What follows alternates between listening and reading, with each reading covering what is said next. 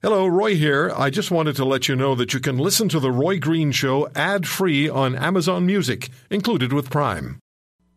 If it's not in our best interest, it's not in his either. And he's going to speak up about it. This is The Roy Green Show.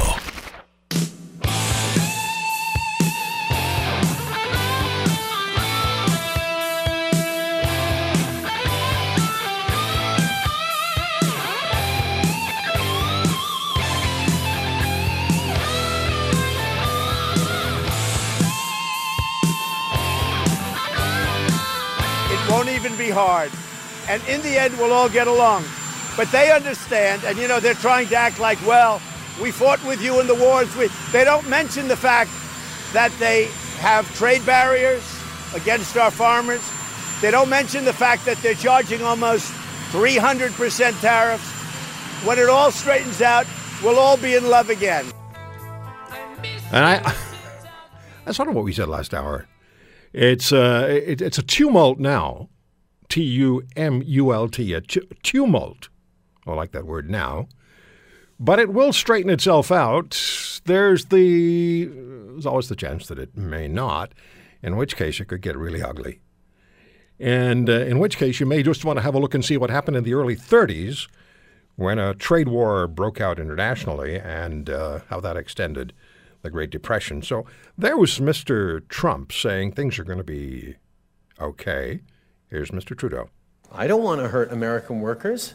They're our neighbors. They're our friends. My job is to stand up for Canadian workers, Canadian interests, and I will do that without flinching. So there, yes, how can we lose? We have Mr. Trudeau on our side, and Mr. Trump says we're all going to be in love again. It's just a spat.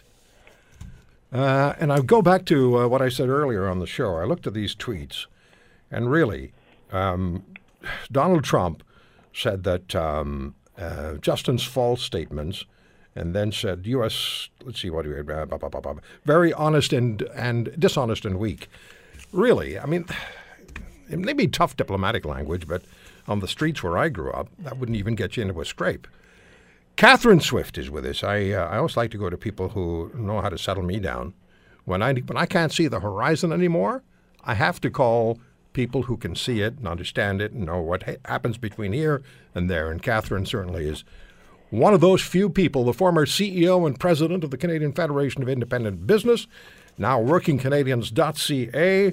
She's an economist, and she understands politics very, very well, having worked with all sorts of political characters in this country for quite a few years.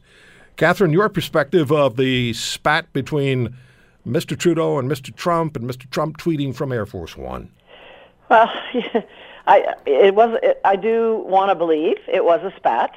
There's a fair bit of unpredictability coming from the President of the United States right now, so I think everyone's crystal ball can be a little mucky. I did, however, think that it wasn't for Trudeau to go and have a press conference after Trump had left and said some derogatory things. I didn't think that was, the smartest thing to do. Also, for Trump to be tweeting, I also didn't think was the smartest thing to do. There was all kinds of, I've been sort of reading about this, this morning and stuff, and I've been listening to the show too, Roy, for the last hour. And there's all kinds of kind of weird references. There's U.S. people saying, well, Trudeau's doing this to undermine Trump in North Korea. And I'm thinking, come on, this kind of stuff is just wacky. Trump is talking about autos, the sacrosanct auto industry, and throwing tariffs there. And boy, that could really mess stuff up. So I guess on the one hand, here I'm being an economist on the one hand, on the other hand. On the one hand, I'd like to think it was a spat and that there's always been a little bit of, saber rattling in any of these negotiations and whatnot. But on the other hand, if something does go bad, it will be very, very, very bad for Canada. So I don't think we can sort of gloss it over and say, oh, no biggie here. Everybody had a few little hot words for each other, but that was it. Because for Canada in particular, and of course there's impacts on the U.S., but we know who the big dog is in these negotiations, and it isn't Canada. So we do have to, I think, be a little more cagey. The other thing, too, that I think we should sort of keep in mind is that Trudeau's only just over a year away from an election. So there's going to be we're going to see a lot of stuff in the next little while that is way more geared to being reelected in the federal election of 2019 than perhaps necessarily being good for Canada. That's unfortunate because we have this huge negotiation underway at a time when we have political reality. And as you know, Mexico's election is in July. Mm-hmm. And they're definitely going socialist. You know, there's not going to be any substantive movement on a three-country deal in the next little while, purely because of Mexican politics. It's a big mess.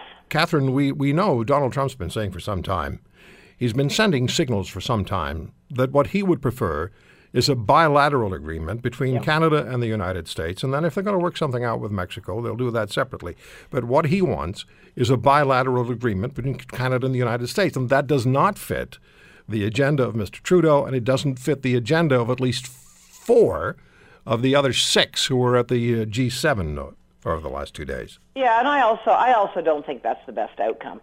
That would be a sort of a last-ditch resort on the part of Canada to save something, in my view. For many, many industries, and for consumers, let's not forget, we talk about industries and jobs and stuff, but free trade in general has been so beneficial to consumers, and not just NAFTA, but global agreements and so on. So very beneficial to consumers, and any disruption of that will be very harmful for consumers. If the President of the United States says that's what I want, and he's going to be around till 2024, if he says that's what I want, and he insists on that, with an election coming up, as you pointed out, in a year's time, that doesn't leave a lot of wiggle room for us. No, it doesn't. And like I say, as opposed to nothing, I don't think we should be totally, unreceptive to that. But it's not ideal. It's not. We did have an FTA with the U.S., as you may recall, for a number of years, and then the powers that be thought it was more sensible to have the three-country, and I agree. That was the better, the better outcome. But yeah, there's so many balls in the air right now too. There's so much posturing, but very real economic stakes, very real jobs, and Canada will be the one to suffer the most, no question. For us who are just responding to what happened over the last 24 hours and are hearing so many different points of view and absorbing so many different opinions, it becomes almost impossible to keep a focus on the big picture.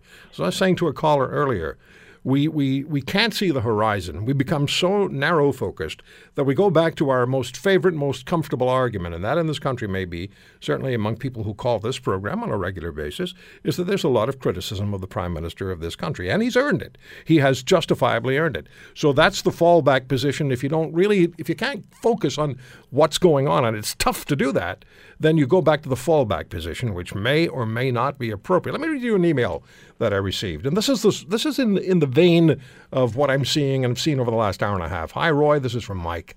I watched Stephen Harper on Fox News this morning and was reminded what it was like to have an adult as Prime Minister. If Mr. Harper was still the leader of Canada, this trade dispute would have been resolved months ago. Trudeau was in his absolute glory at the G7 announcing the World Education of Women program. Appearing virtuous with his social justice agenda is much more important to him than this meat and potatoes issue like trade and tariffs. That's right or wrong.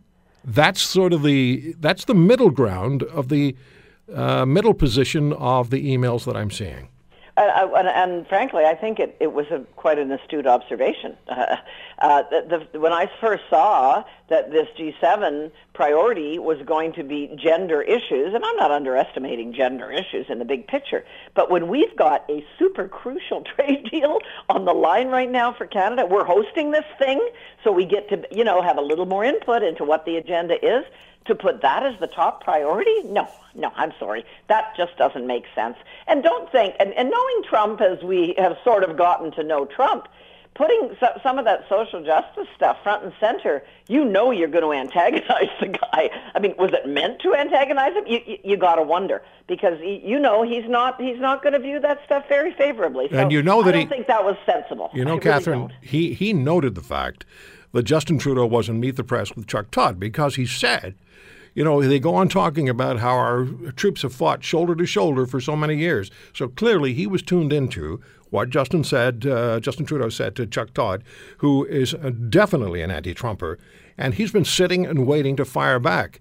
And we know that Donald Trump will use his Twitter account to say what he wants to say or get at what he wants to get at, like it or not. He doesn't care.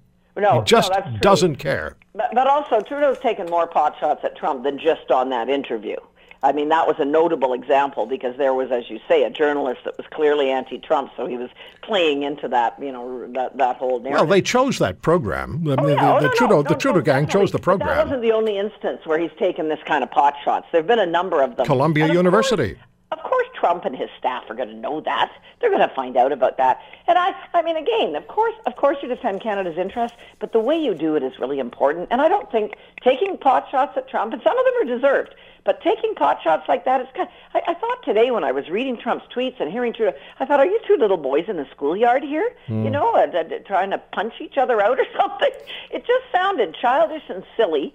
And I just don't think that's really appropriate when you're negotiating something that's hugely important economically to a lot of people's jobs. Let me ask you one more question. If you could go back to just before the G7 began, if you could go to the day before, and you looked at the players and you thought about who was there and what's happened over the last couple of weeks, what's gone on with the tariffs issue, how the European Union and the European community has reacted, it was almost predictable that something was going to go seriously off the rails by the time Saturday evening rolled around.